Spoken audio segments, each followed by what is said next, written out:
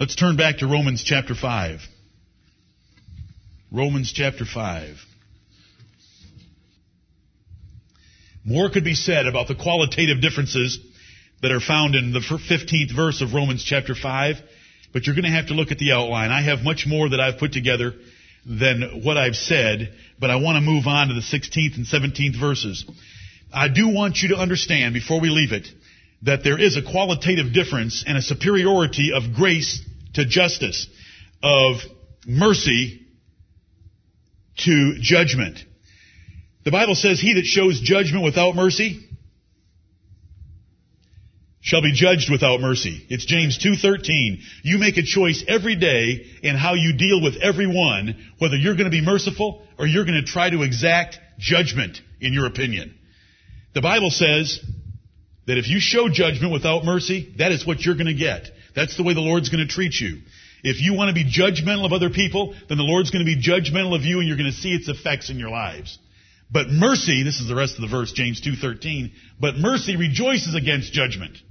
Mercy is a very pleasant thing to show, and it's very pleasant with God, and God wants us to show it. The Bible says this in another place. Matthew 12:7, it's from Hosea 6:6, and it's something David knew because he knew the character of God. I will have mercy and not sacrifice. Mercy is more important to God than the justice and the judgment of perfect sacrifice. Mercy is more important. And those are things to remember as you weigh the qualitative difference between the first Adam and the second Adam, which is what verse 15 was revealing to us. It showed us that God's grace and the gift by grace, which was His Son, Jesus Christ, is superior to what Adam accomplished in Eden. God chose to display the character trait He has of graciousness, of grace, and of mercy.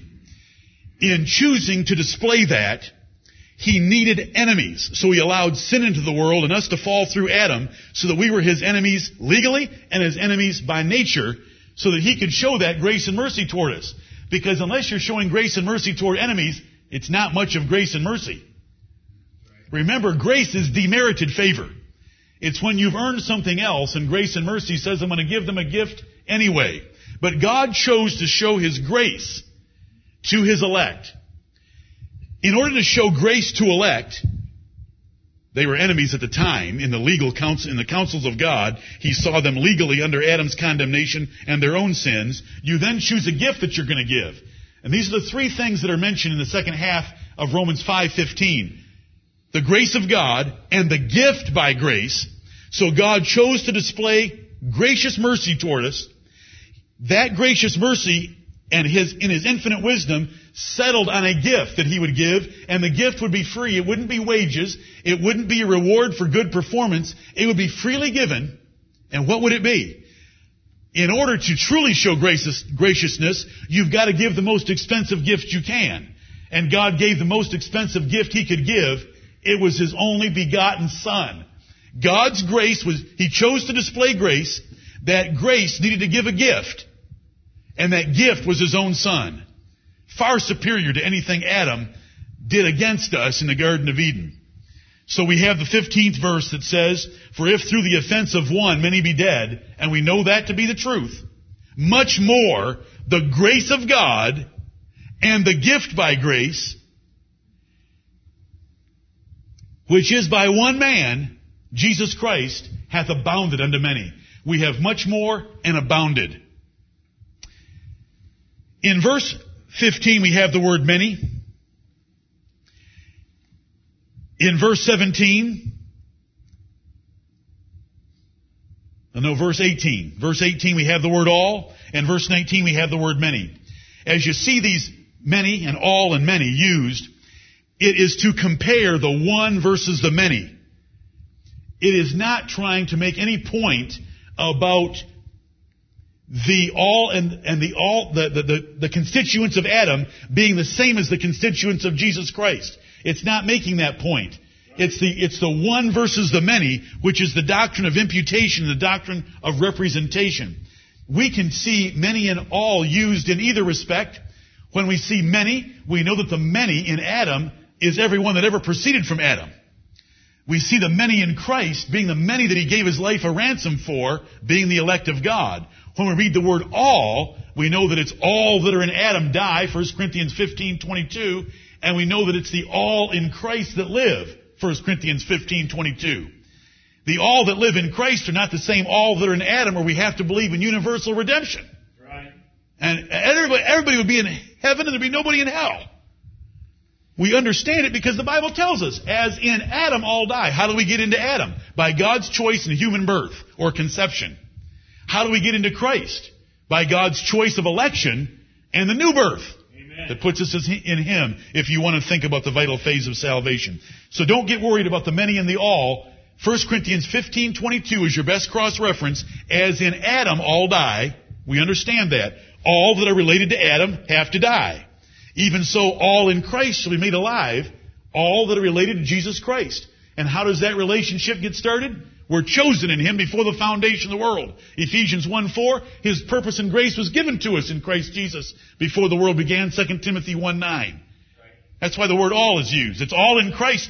There'll be no exceptions. Didn't Jesus say, I would lose none of them? Well, that means all. All that were given to Him by the Father, He would certainly give eternal life to and not lose one of them. Let's go to the 16th verse. And not as it was by one that sinned, so is the gift. For the judgment was by one to condemnation, but the free gift is of many offenses unto justification. Now this verse starts out with an and, which is a coordinating conjunction instead of the disjunctive but that started out verse 15. We don't need another but in verse 16 because and ties us into the but of verse 15. Paul is continuing to give another difference between Adam and Christ. And I appreciate those of you who told me at break time that you understood it, that these verses had been confusing, had appeared to be a little convoluted, but in light of the 14th verse, that Adam was a figure of Jesus Christ, you understand why there's a but and a not and a much more in verses 15, 16, and 17, because while the similarity stands, there are several differences that make Jesus Christ and salvation by Him much greater, much more certain, Right. much more wonderful than the condemnation that came by Adam. So here we are in verse 16. We have an and there, and then it's worded very similarly to the 15th verse. If we take away the not, it looks like this. As it was by one that sinned, so is the gift. See, there's the comparison. There's the powerful as-so construction. Adam is a figure of Jesus Christ. Adam and Jesus Christ, in the matter of imputation, are similar. But there's a not there, meaning that there's a difference. The first difference was quality in verse 15. We forced God's hand, or Adam forced God's hand, to execute judgment based on a covenant that bound God to show His righteousness and His justice and His judgment if Adam sinned. But far greater than that was God's choice, free gift, to show His grace, and a free gift even by sending His Son. No constraint to do that whatsoever. You wouldn't have done it, and I wouldn't have done it. I would not send my Son for you, and you would not send your Son for me. Let's get that down pat. If we were enemies of each other, for scarcely for a good man will any die. But God commendeth His love toward us while we were sinners. It's just wonderful here to see that comparison. So we come to the 16th verse. And not as it was by one that sinned, so is the gift. One sinned. How many times did Adam sin in order to condemn the entire human race? One time. Did Adam sin many more times? Yes. But only one of those sins is applied to his progeny. And it was that first one by a covenant relationship that God established between him and all of his descendants. It's called in verse 14, Adam's transgression, singular. We, who have been shown the truth of Galatians 3:16, that there is a difference when a S is added on to a word, that it changes it from a singular to a plural. Those of us who've been shown that should latch on to every word in a passage like this and believe it. It was Adam's transgression, singular, in verse 14, which is described very plainly in Genesis chapter 2 and 3, on 3 occasions, that it was the one sin of Adam with the fruit of the tree of the knowledge of good and evil that was the sin God judged. It's the sin that cursed the ground. It's the sin that God had promised will bring death. That particular transgression. And not as it was by one that sinned, so is the gift.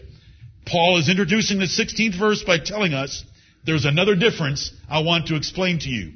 Verse 15 was qualitative. God's grace, God's gift by grace, and the gift of His only begotten Son, Jesus Christ, is greater in value, in nature, in its makeup, in its inherent and intrinsic preciousness than Adam being a mere man and an offense that forced God's hand to show justice because of a covenant that He had made with him. Quality is verse 15.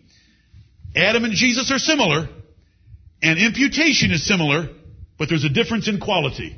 And that quality is for us to rejoice in the grace of God, exalt the Lord Jesus Christ, and have the greatest measure of comfort possible from the Bible. Because we know that death has its tentacles around us. We know that death is clutching at us, and it will take each one of us if the Lord Jesus Christ doesn't come back. We know that about death. We believe verses 12 through 14 because we see death around us. But the Word of God is to show us things we don't see with these eyes. And the things we don't see are the grace of God, the gift by grace, and the Lord Jesus Christ. And that is more certain. It is much more. It is abounding in power and value. And if we know death has a hold of us, and if you believe on the Lord Jesus Christ, then you know that life has a hold of you, and that God has a hold of you, and that God will certainly save your soul. You know that you're going to die. Why do you believe that one? Well, I see people dying around me, and when I look in the mirror, I can see death creeping up on me. So you look in that mirror, but you won't look in God's Word and believe that? Right. Who cares if everyone's dying around you? What does that prove? Maybe you're going to be the exception.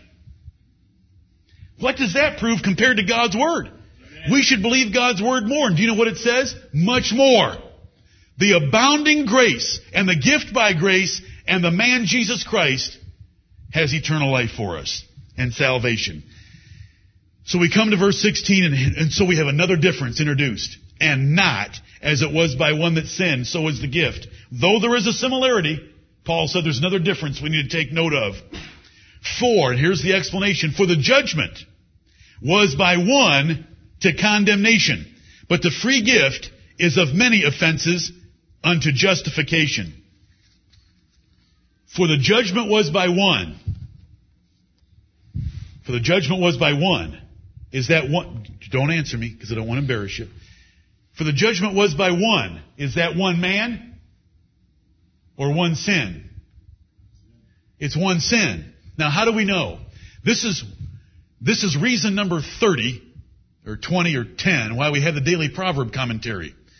When you read a proverb and you see two clauses that are comparing things or contrasting things, and proverbs are dark sayings, they have ellipses in them. An ellipsis, singular, is when a word or words are missing that you should understand by looking at the whole sentence. And Proverbs does it often. We are able to fill in the two clauses of a proverb by looking at the first clause, comparing it to the second clause. I see what point he's driving at.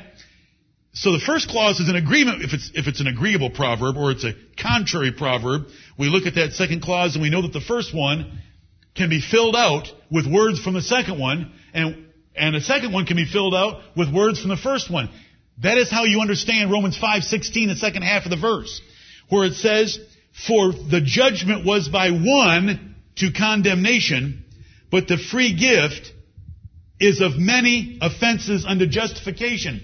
The contrast in those two clauses is one to many. One to many offenses. Right. So it's one offense to many offenses. Now, you may have already known that, but I just want to show you how we interpret the Bible. Right. And you do this in Proverbs in almost every verse to some degree. But you do it here. When it says the judgment was by one, it is not referring to Adam as a person. It's not referring to one man. It's referring to one sin because it is set in juxtaposition to many offenses. It's set in opposition to many offenses. So we're dealing with one sin versus many sins, and that's why verse 16 is quantity. It is quantitative.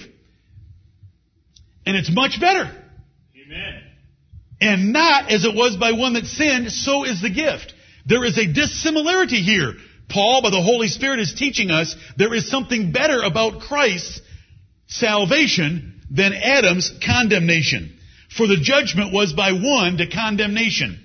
It was one sin, and that, I hope you understand when I say this, a relatively minor sin. It's not like he blasphemed God or built an idol to another god. It's that he ate the fruit off the tree of the knowledge of good and evil when he wasn't supposed to. I'm not making light of the sin. I'm just trying to put it in its perspective. One sin brought death and condemnation upon the entire race of 90 billion human beings that have been conceived from our first parents, Adam and Eve. For the judgment was by one to condemnation, one offense. Adam ate the fruit off the tree that God said don't eat. That was the one offense that is brought to bear on each of us. It's not the rest of Adam's sins. He's responsible for them. But it was that one sin that was in a covenant transaction with God. Adam, if you sin, you're going to bring my judgment upon the rest of your family tree. We don't know that from Genesis. We know it from Romans chapter 5. That's how we read Romans chapter 5, and we can understand Genesis better. The New Testament is the spectacles with which we read the Old. We never read the New with the spectacles of the Old. Amen. Some people get so messed up. I don't know why there are so many churches and emphases today on wanting to learn about the tabernacle. Forget the tabernacle, show me heaven. Forget Moses, show me Christ. Forget the brass serpent. Forget the altar of brass. Forget the altar of incense. Forget the candlestick. Forget the mercy seat. Show me mercy in heaven. We see everything from the New Testament looking back. We have the superior knowledge. That was shadows. We have the real thing in the new. Right. But men will get misled and the devil will help mislead them so that they waste their time spinning their wheels in things that do not profit their souls. We are in verse 16. For the judgment was by one to condemnation. One, sin by Adam, brought judgment upon 90 billion. But the free gift is of many offenses unto justification. In the second act of imputation, not Adam's, but Jesus Christ, he paid for Adam's sin, and how many on your account? 15 or 20? All of them. Do you have 15 or 20 in your lifetime? 15 or 20 a year? 15 or 20 a day, multiplied by the elect. What can we put in the word? What can we define many with? Is it 20 sins? 2 million sins? Billions of sins? Billions. If God would hold one sin in such high regard by His justice that He would apply death to 90 billion people, how much more will God hold a sacrifice that paid for billions of sins? That's verse 16. The difference in quantity. Jesus Christ died for our sin or sins. Depends which passage you're looking at, but it's sins in many, many places.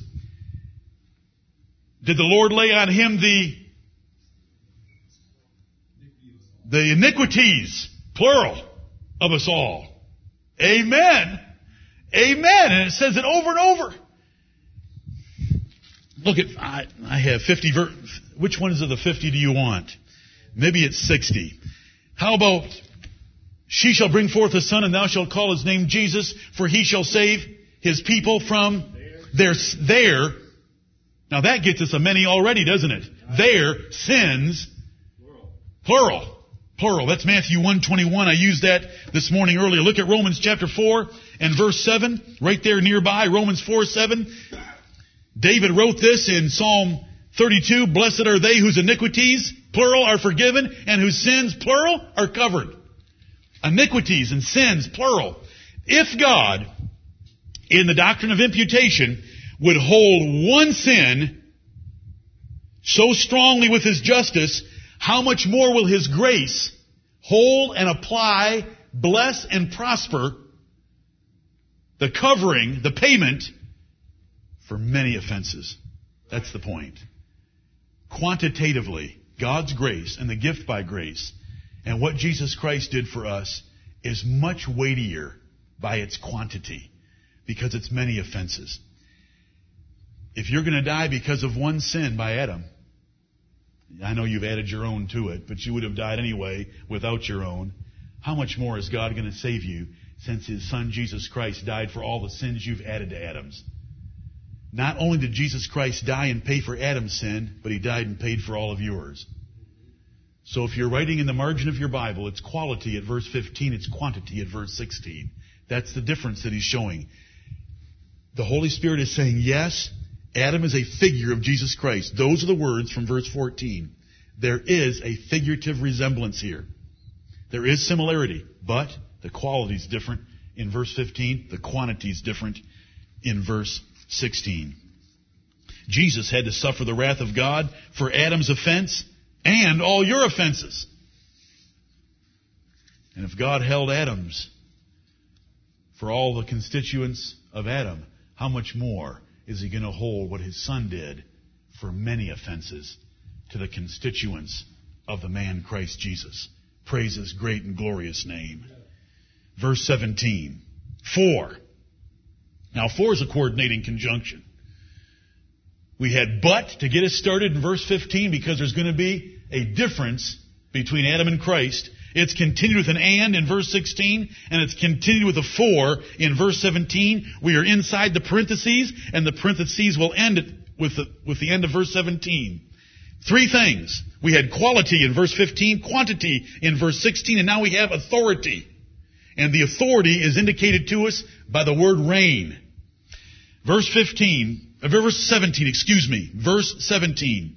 For if by one man's offense death reigned by one, much more they which receive abundance of grace and of the gift of righteousness shall reign in life by one, Jesus Christ. It's no longer the one sin versus the many sins of 16. It's the one man Adam versus the one man Christ Jesus. But the difference now is the authority that is conveyed by the two of them. Adam brought an authority into our lives, and it was the authority of death over us. Death reigned from Adam and Moses. Verse 14. Death reigned in this verse. For if by one man's offense death reigned. Death was given the throne of a monarch over our lives. It was a despot that we cannot defeat.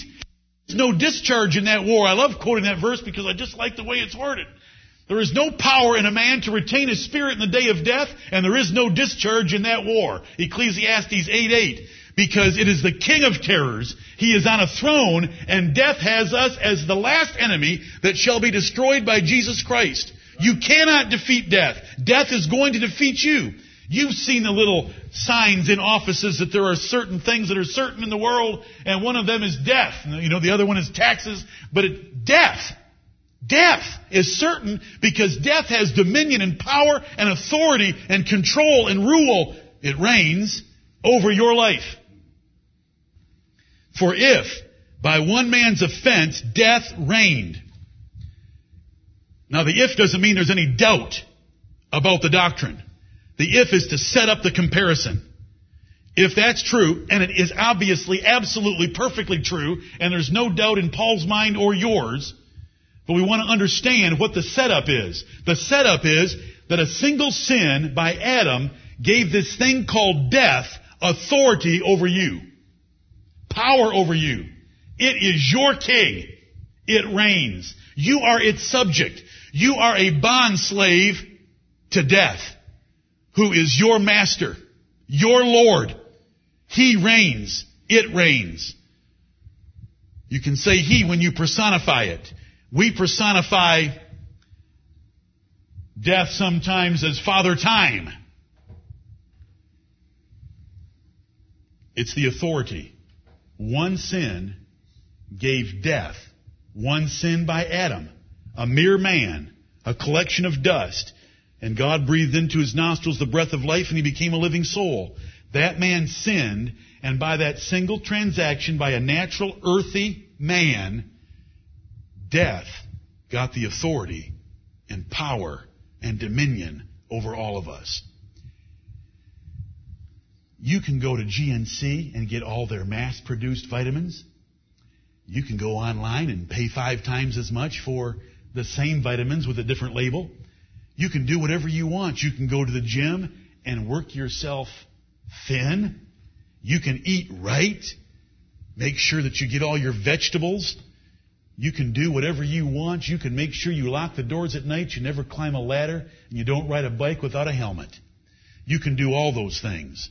But death reigns over you. That's right. Death is your king.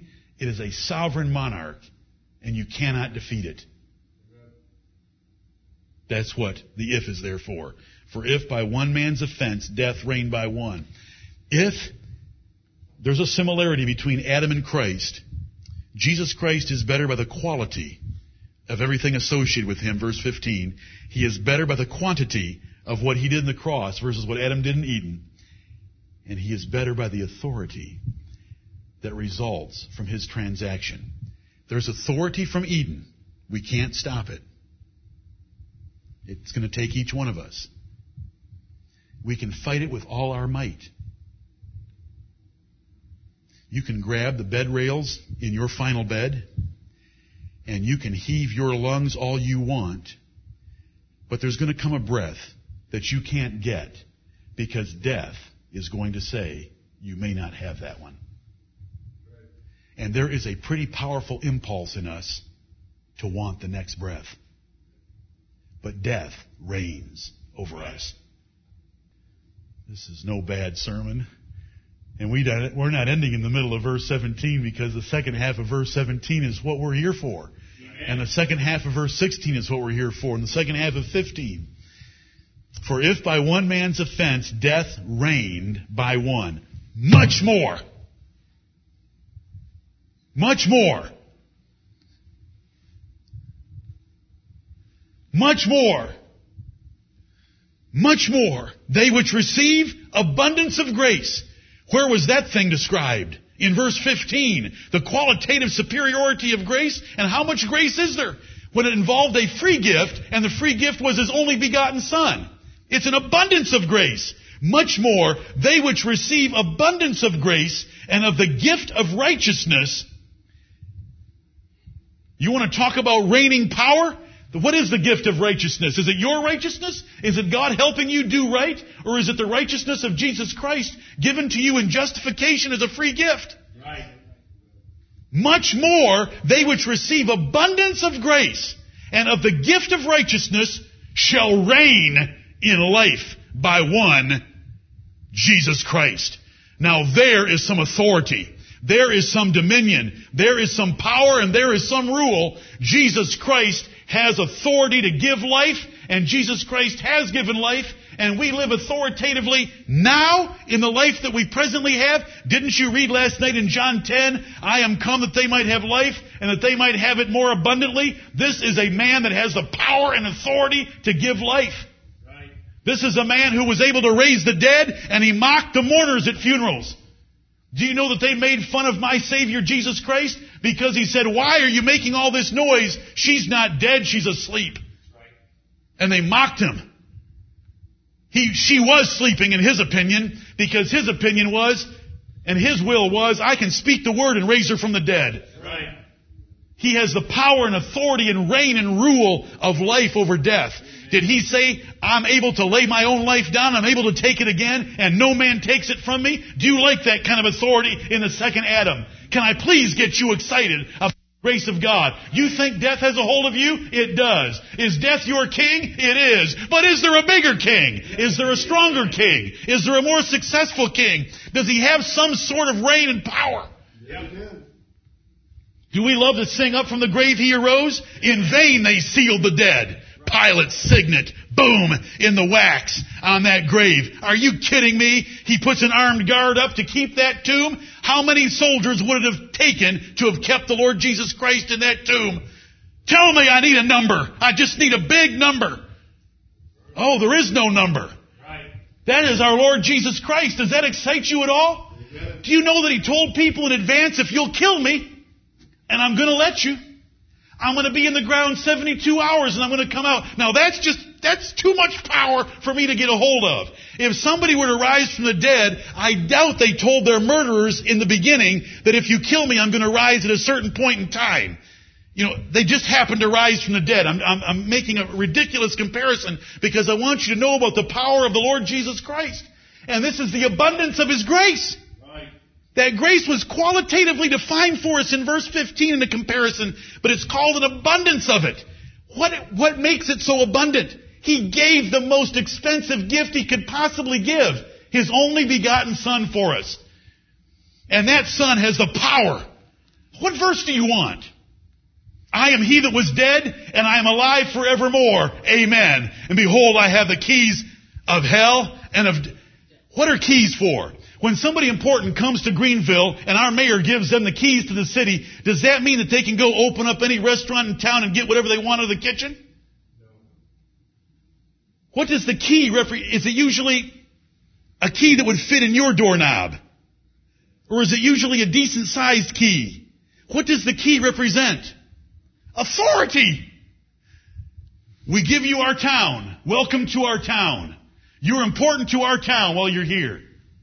We give them the keys to the city. It's a symbolic gesture of authority. What is Jesus twirling on His finger? The keys of hell and of death.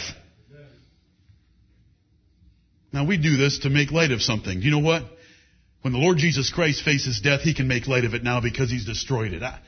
I don't know how to make the Bible plain to you. I do pray that I can, but this is the simplicity of these three verses. Right. Quality, quantity, authority. Death has authority. You watch somebody draw their last breath? You two watch somebody go flatline? Stop it. Try to make that flatline come back. Well, once they did, yes, I know. 15 minutes later, it went flat again. You can do anything with a shot of adrenaline, but eventually the hurt's going to stop. And I'm just speaking to everybody in here. There is an authority in the universe, and it's the authority and reign and power and rule and dominion of death, and it dominates us. But there is another authority in the universe. He rose from the dead. And He showed them His hands and His feet. He said, touch me. I'm not a spirit. I'm alive. He broiled fish for them and fed them a fish fillet on the shore of the Sea of Galilee. You can read it for yourself. I don't care what Dr. Melkma says about cooking your food in the Hallelujah Diet. He gave them a fish fillet. He broiled fish for them. He ate with them. They touched Him. The Lord Jesus Christ was alive, and He ascended into heaven bodily. And He came into heaven. He sat down on the right hand of God in a body, and He has the keys of hell and of death, and He's alive forevermore. Right. So that when we read 1 Corinthians 15 like we did to open this assembly, we can mock death and we can mock the grave if we understand these three verses. For if by one man's offense death reigned by one. Is that true? Have I made that clear? Death has dominion over us. We can't stop it. Much more, there is something else that we should lay hold of by faith. We lay hold of it because God's revealing it to us. And it's more important than anything you can see. It's more important than any prevention magazine that you can read.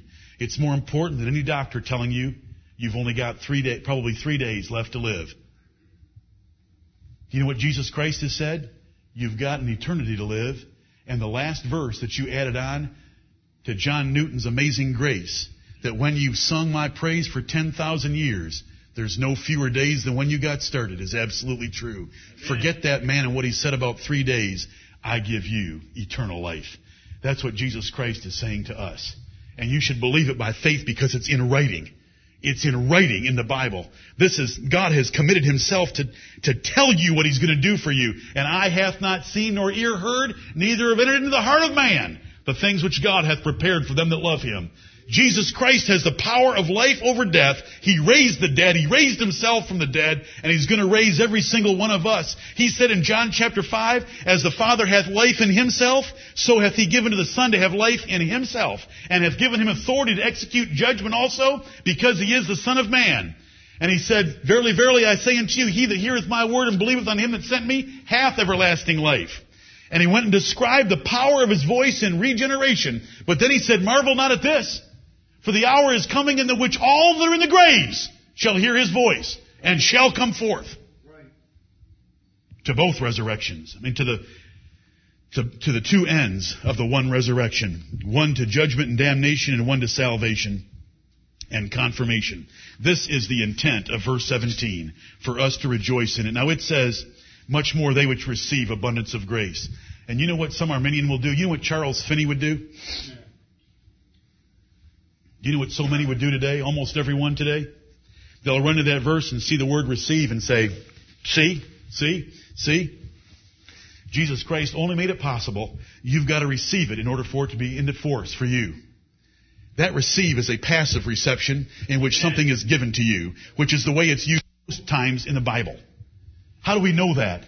By simply reading verses 12 through 21. The whole point is representation. One for the many.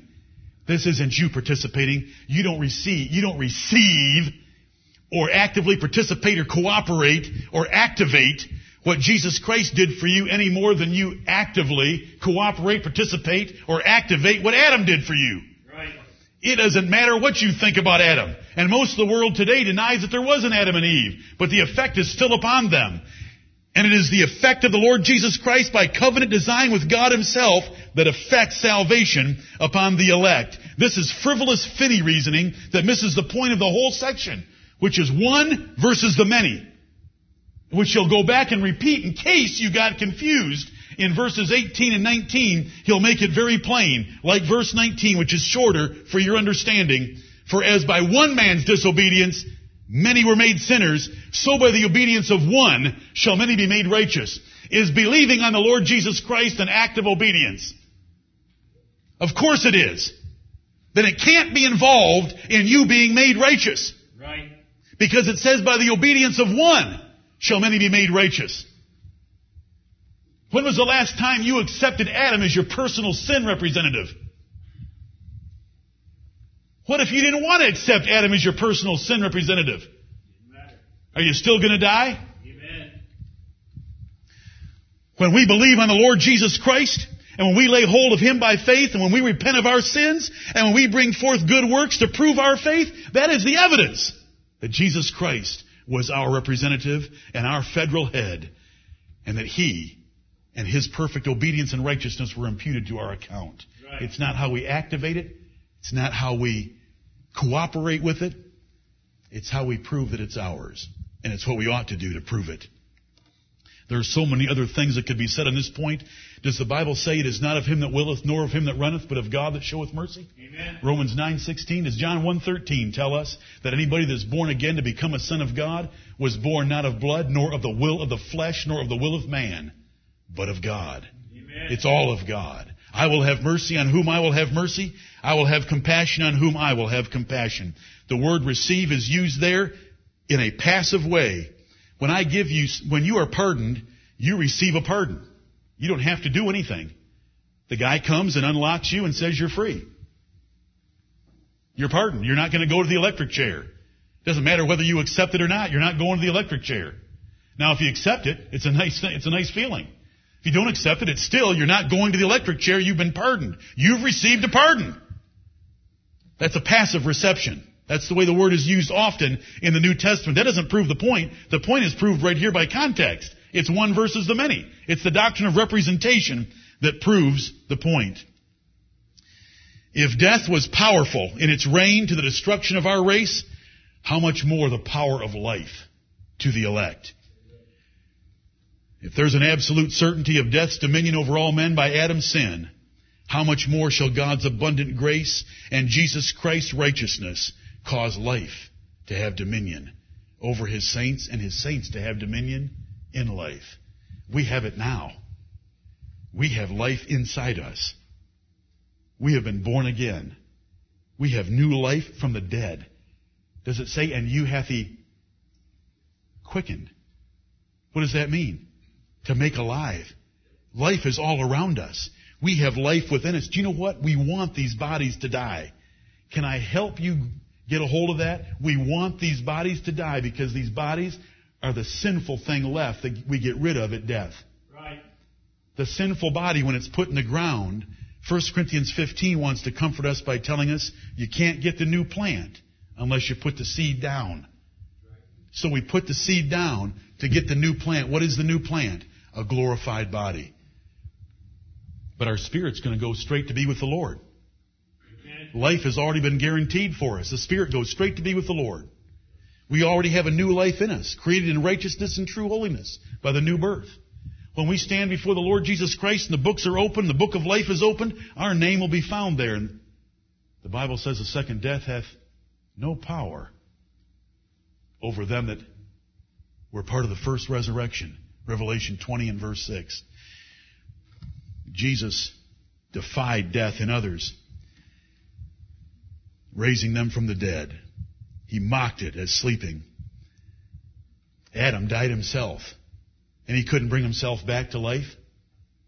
He couldn't stave off the consequences of his sin. But the Lord Jesus Christ took all our sins. He drank of the wine of God's wrath, and He drank the dregs of it.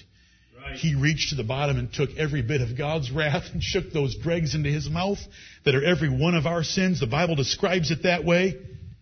And then He went to the cross and He destroyed every single one of them, and He rose from the dead. Amen. He took everything that we had to throw at Him by our sins, everything that God threw at Him in justice and the application of righteousness for our redemption, and swallowed it and died for it, but rose from the dead. Amen. He defied death in Himself. He took His life up again, and He forecasted it in detail. We reign with Jesus Christ now, and we're going to reign with Him later. We're going to reign with Him for eternity from here forward. We mock death by reigning over it. And then, didn't we read a few minutes ago, and then shall be brought to pass that saying, death is swallowed up in victory. Do we ever say something about swallowing something up, or He could eat him for breakfast? What do we mean? He is overwhelmingly more powerful. And Jesus Christ is overwhelmingly more powerful in life and the authority of living and the promise of eternal life than Adam was in death and the condemnation of death. We can mock it. Oh, death, where is your sting? Oh, grave, where is your victory? Jesus Christ has destroyed both of you. He destroyed the strength of sin. He kept the law. He destroyed the sting of death by destroying and paying for all our sins. Therefore, we can say, thanks be to God, which giveth us the victory through our Lord Jesus Christ. 1 Corinthians 15:57. We were once the bond slaves of death, which was our master. Now we're the lords of life. We should be living now with hope of then. We have life inside vitally. We have final salvation coming. The resurrection of even dead bodies. These corrupt bodies are going to be put back together and made incorruptible. Because flesh and blood can't inherit heaven.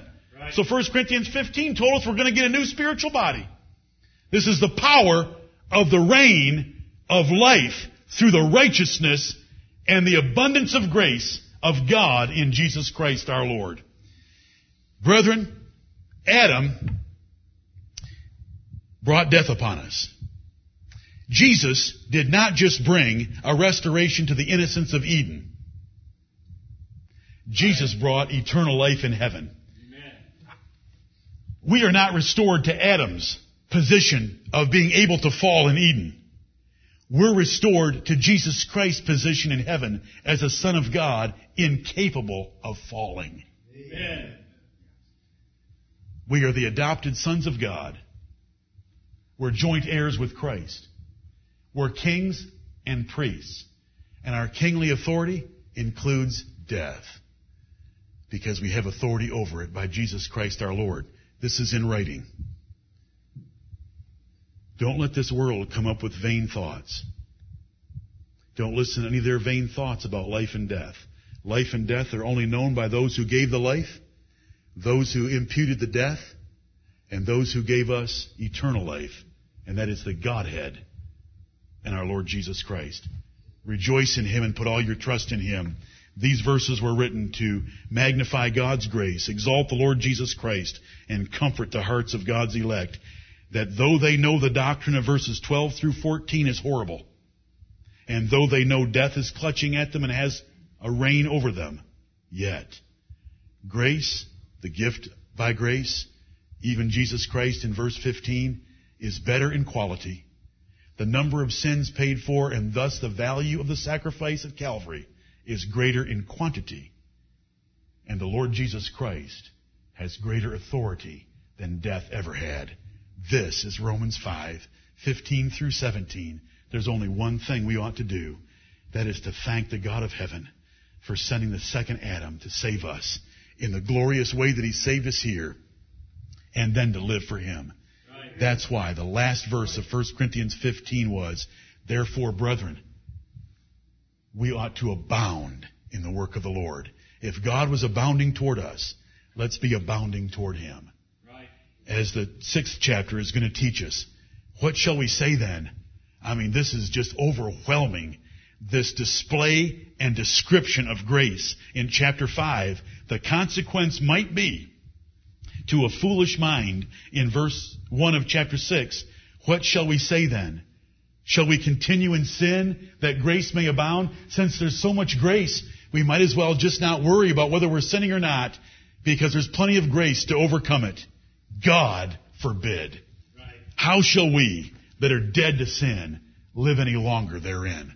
Let's live the life that He called us to live, one of good works, which He's ordained for us.